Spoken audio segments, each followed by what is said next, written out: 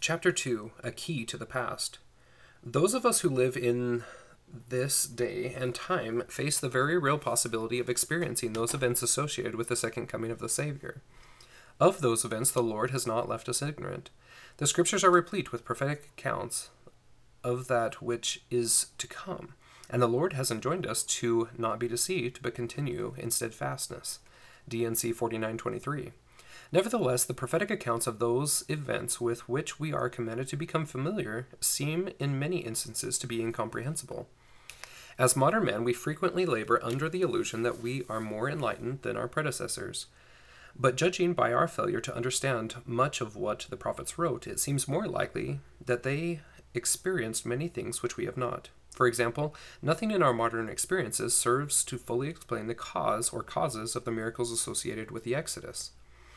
Could it be that a better understanding of that account by Moses would give us some insight into the world of the prophets and the similes and metaphors of prophecy itself?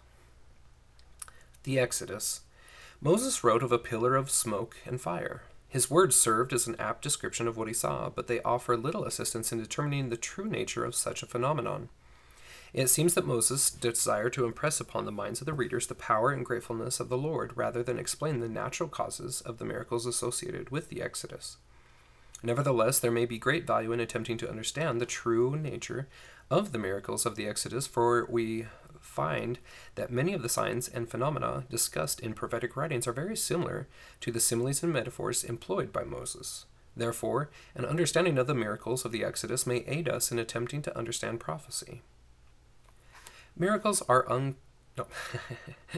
quite the opposite. Miracles are comprehensible. Furthermore, in seeking to understand the means whereby the Lord may have performed some of the miracles recorded in the Scriptures, we do not rob the Lord of his godliness and power. His omnipotence is not dependent upon man's ignorance.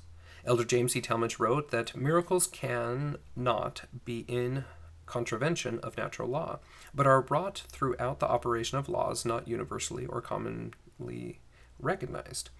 That is in Jesus the Christ, page 148. Therefore, the miracle of the pillar of fire and smoke is a manifestation with natural causes, as are all of the miracles of the Exodus. It follows that if we were sufficiently knowledgeable, we might come to understand the causes of such things. Because the book of Exodus does not explain the cause or causes of the miracles which Moses described, we lack the information necessary to pursue such an inquiry. Faced with this type of problem, modern crime detection turns to other witnesses for corroborating testimony. Did others present see the incident? What did they see or think they saw, etc.? Other witnesses.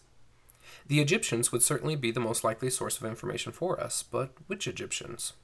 Moses did not indicate the year of the Egyptian calendar in which the Exodus occurred. In fact, until recently, scholars believed that much of Hebrew history, including the account of the Exodus, was a collection of fables. They had been unable to find any Egyptian document which corroborated the story of the Exodus, and it appeared that no one else on earth had witnessed these events described by Moses. However, in the last 60 years of investigation, much information about the past has come to light. Man's concept of the world, indeed his concept of the universe, has changed dramatically. And as more and more information is unearthed, that conception continues to change. Indeed, one indication of the fact that we still do not have all the answers is the unsettling realization that each time we acquire more information, we wind up with more questions than answers.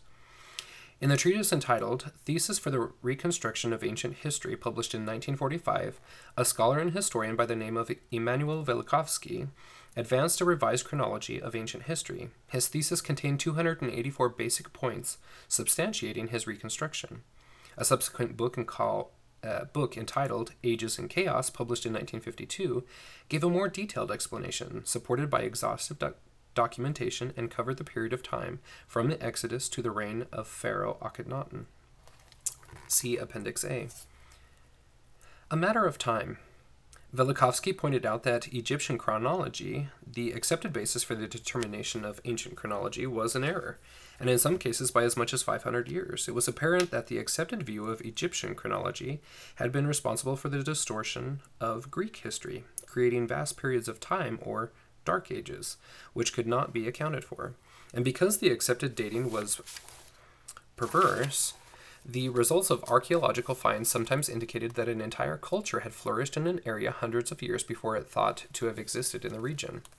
For example, during the excavation of the site of Ugarit, an ancient city in Ras Shamara, the use of conventional chronology indicated that the site belonged to the 13th and 14th century BC. Yet, after those dates had been established, some tablets were found which contained Hebrew. Because of the conventional dating, archaeologists had expected to find evidence of crude barbarian Canaanites. Instead, they found evidence and use of a rather sophisticated Hebrew writing. How could the Canaanites have been using such writing, including its own special idioms and customs, 500 to 600 years before the Hebrews had even arrived in Canaan? It turned out that conventional chronology was to blame. For Velikovsky's revised dating placed the Hebrews in Ugarit at the very time period indicated by the evidence found at the site. The Hebrews had simply driven out the Canaanites following the Exodus. Thus, Egyptian records had been silent concerning the Exodus, not because the Exodus had not occurred, nor even because the Egyptians had failed to record it, but because faulty chronology had misled scholars in their search for corroborating testimony. In other words, scholars had asked the right questions of the wrong people. What was lost is found. Having established ancient chronology on a more sure footing, Velikovsky began looking for Egyptian records dating from around 1500 BC, the date the revised calendar indicated as the time of the Exodus. A. Gardner, a preeminent Egyptologist, has translated the papyri Ipuwer, which he ascribed to a period immediately following the end of the Middle Kingdom. Gardner had not seen the connection between the papyri Ipuwer and the Old Testament account of the Exodus, but the correlation became obvious to Velikovsky. Having found one source of corroborating testimony, he began to search of other ancient cultures for more corroboration, and in each he found more information concerning the phenomena of the Exodus. The answers to his questions are astounding. Egyptians: we saw the water turn to blood, followed by great signs in the heavens. Babylonians: not just the water, but the whole world turned red, and we saw a pillar and felt an incredible earthquake that leveled our cities.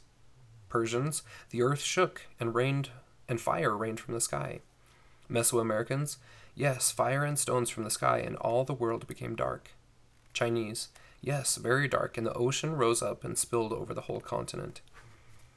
It became evident that the phenomena associated with the Exodus had not been restricted to Egypt and the Sinai Peninsula, but had been part of a global cataclysm. Much of Velikovsky's work dealt with the cause of those phenomena, and his discovery shed light not only upon the Exodus, but upon other Old Testament writings in such a way as to render those accounts more intelligible. Geologic change. Velikovsky's work also had to do with two theories concerning the manner in which changes affected both on the Earth as well as in the solar system and the universe. The first theory is termed uniformitarianism, and holds that all geological phenomena may be explained as the result of existing forces having operated uniformly from the origin of the Earth to the present time. That is found in the American Heritage Dictionary. This is the prevailing belief of the scientific community. It dictates that all of the gradual, almost imperceptible changes occurring around us today are the result of the same forces that over eons have created lofty peaks, deep canyons, prairies, islands, and great continents. The second theory is that of catastrophism, which purports that geological change